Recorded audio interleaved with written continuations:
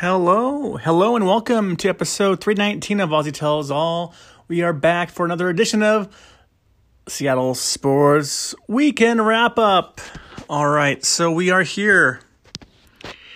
Let's start off with the Kraken of the NHL. On Monday night, the Hurricanes of Carolina are a super elite team, and it showed last Monday in Seattle as the favorites to win the Eastern Conference dominated the Kraken to the tune of 5-1. The lone Kraken goal came in the third frame by new Kraken player Andrei Burakovsky. Let's lick our wounds and move on to Wednesday night versus another tough opponent in the St. Louis Blues. The Kraken fought from an early 2-0 deficit to the Blues. They rally with goals from Ryan Donato and Will Borgen. The Blues go up 3-2. Then Adam Larsson ties it up to go to overtime. Unfortunately, the Blues had a 2-on-1 rush and put the game away. The Kraken walk away with a point in the standings for the OT, the overtime loss. Now, we head to Friday night against the Stanley Cup champions in Colorado to face the Avalanche. The Kraken bounced back with a 3-2 victory to shock the NHL world, with goals from Carson Coleman, Jared McCann, and Jaden Schwartz, and an impressive showing from former Avalanche goalie Philip Grubauer. And Martin Jones came in the third period with a huge goal. Stopped. We lost Philip to injury in the third period, unfortunately. He's out for a little bit here. All right, now Sunday morning yesterday, the Kraken came to Chicago to face the Blackhawks. The Kraken were up 2-0, then Chicago tied it up at 2-2. Both teams went back and forth, but ultimately Chicago beat Seattle 5-4. Despite the Kraken leading all but 7 minutes of the game, Kraken goals by Matt Beniers, Andrei Burakovsky, Jared McCann, and Vince Dunn. That's all the Kraken until next week. Let's focus now on the Washington Huskies. Went to Cal on Saturday night in Pac-12 After Dark on ESPN at 7:30. This was not a pretty game. You had the typical Pac-12 officiating blunders, which almost cost the Huskies a win at the end of the game. Fortunately, the Huskies did get their first road win in almost a year. Huskies start the scoring with 2 field goals drives, putting the Washington up 6-0. Cal takes the lead with a touchdown pass from Jack Plummer. Huskies respond with a touchdown run from Cam Davis and get 2-point conversion. Huskies up 14-7. Cal answers with another touchdown pass from Jack Plummer, tie game at 14 apiece. In the fourth quarter, Washington gets a touchdown pass from Michael Penix to Jalen McMillan, making it 21-14. Huskies get another touchdown pass from Michael Penix to Richard Newton for 36 yards to go up 28-14. Finally, Cal scores a garbage touchdown and Huskies win it 28-21 and improve to 6-2 on the season and are bowl eligible after only winning 4 games all of last season. All right, now we go to the Portland Trail Blazers, Rip City, baby! The NBA season kicked off this week. Portland started out on the road in Sacramento, in Sacktown. Coming into season, the Blazers were very coy if rookie Shaedon Sharpe would play much this season. Well, that question was answered when Sharpe was the first player off the bench for the Blazers. In his debut in 16 minutes of play, he had 12 points and 1 sick dunk. The game was back and forth. In the first half, Sacramento was hitting all their threes. But in the second half, they came back down to earth. Jeremy Grant's Portland's debut saw him pour in 23 points, and the Blazers win 115-108 to start the season 1-0. Now, Blazers on Friday night hosted the Phoenix Suns. This was an absolute banger of a game. Phoenix was led by Devin Booker with 33 points and DeAndre Ayton with 26 points. Portland was led by Damian Lillard, that guy, a.k.a. Dame Time, who went off for 41 glorious points. This game went into overtime, and Portland's Anthony Simons with a floater for the game winner, and Blazers win 113-111 in overtime, and the Blazers move to 2-0 on the season. Now we head into Sunday to face the Lakers in Los Angeles. The Lakers and Blazers went back and forth all game long. The Lakers were led by LeBron James, shocking, I know, with 31 points, and Anthony Davis with 22 points. Meanwhile, the Blazers were led by 41 points by Dame Time. Again, let's set up the last minute of the game. Blazers were down with 5 with a minute to go. Blazers get back-to-back layups by Nurk and Simons. Then Dame knocks down a 3. The Lakers miss a shot. Blazers get the board. But then Nurk got called for a foul with 14 seconds left. Chauncey Billups, head coach of the Blazers, challenged, and the ref said on the call, word for word, overturned the call, and he said, call overturned, Blazers ball. Patrick Beverley took a dive, a.k.a. LOL, a flop. So now, new Blazer Jeremy Grant goes at LeBron and gets the shot to fall. LeBron fade away, shot falls short, and Blazers win 106-104 and improve to 3-0 on the season. That's all for the Blazers till next week. All right, the Seahawks. The Seattle Seahawks traveled to Inglewood, California to face the Chargers. A de facto home game for the Seattle, as LA doesn't support their NFL teams, Rams or the Chargers. In the first quarter, Marquise Goodwin puts Hawks on the board with a nice catch. Touchdown in the end zone, 7-0. Then a 12-yard touchdown run by rookie Kenny Walker.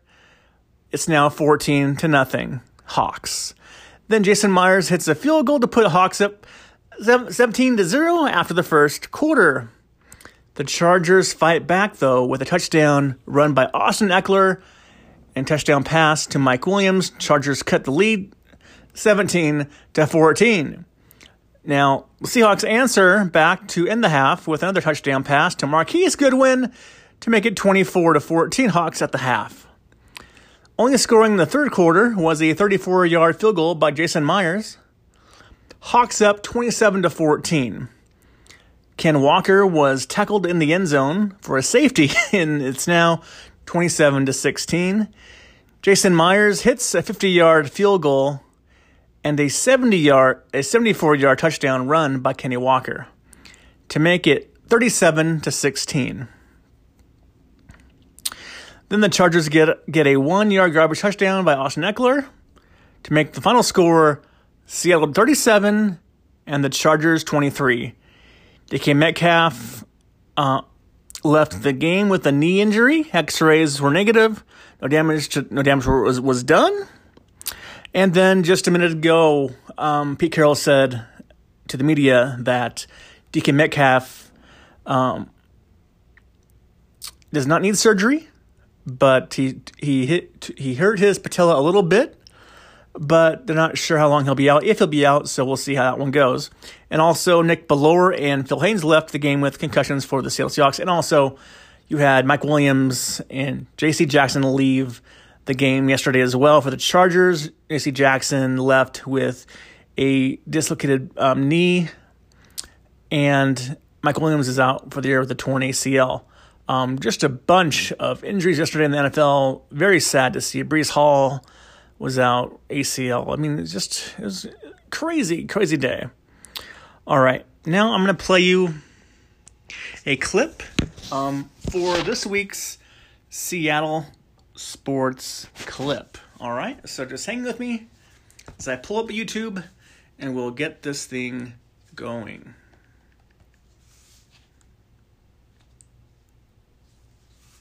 Here we go. He had one kick return for 58 yards in his one regular season game against his former team, the Vikings, and they just pop it up. Good kick by Prater on a hop. It's Harvin, but now he takes off, and Percy Harvin gets free. Percy Harvin inside the 30. He's going to go. Touchdown, Seattle. All right, boys and girls. All right, so that was, if you did not know what that was, shame on you, but no, it was the Super Bowl with the Broncos, and that second half kickoff to Harvin to the house, and at that point, it's now 29-0. So now, after that run, I knew the game was over, and it was time to cry happy tears for Seahawks' first Super Bowl title. I remember I was at my friend Eric's house in Deer Park at the time, in my Richard Sherman jersey. I was going nuts. The party was going down. It was absolutely bonkers, and I was just loving that every moment of that. All right, now we're going to go to the national sports beat. Aaron Rodgers and Tom Brady are going to go down as two of the best quarterbacks to ever live. There is no doubt about that, not one iota. But here in 2022, it's not going so well for them. The Packers are 3-4. The Bucs are 3-4, and somehow in first place in the sorry sad NFC South. Let's start with Aaron Rodgers, who spent the offseason drinking ayahuasca and feeling himself to be all zen and shit. He did not spend any time with his receivers in the offseason. Aaron Rodgers just hasn't looked like Aaron Rodgers, overthrowing guys, throwing balls on the ground at his feet of his receivers. Just not what you expect. Now there is fine, but right now, Father Time is knocking on the door for Aaron Rodgers, who lost to a third-string quarterback in Heineke yesterday with the Washington. No, yeah, that's right. Wow, interesting. All right, now Tom Brady comes into the season, and he missed 11 days of training camp practice. Nobody at the time knew what was going on. It ends up that since Tom Brady unretired, his wife, supermodel Gisele Bündchen, did not like that and are now officially divorced as of this weekend. Now, I thought Tom would black that out on Sundays, but good Lord, he's playing like absolute shit, giving Russell Wilson a run for his money. And on the bad side of things there. Let's hide. This has to be his last season before going to Fox. The best 12s in the league is not Tom or Aaron. It's the 12s in Seattle, and Tom Brady lost back-to-back weeks to P.J. Walker? My goodness. Good Lord. P.J. Walker. Oh boy. That's right, man. I mean, my goodness. Not only P.J. Walker, but also Mitch Trubisky he lost to. Seriously? Oh, that is just awful stuff there. All right. Now we end the podcast here on the top 5 smoothie flavors. I give this out to Caesar, who gave me the idea this morning. All right, go from 5 to 1. Number 5, Huckleberry. Fantastic choice there. Number 4, we have Cherry. Number 3, Strawberry Banana.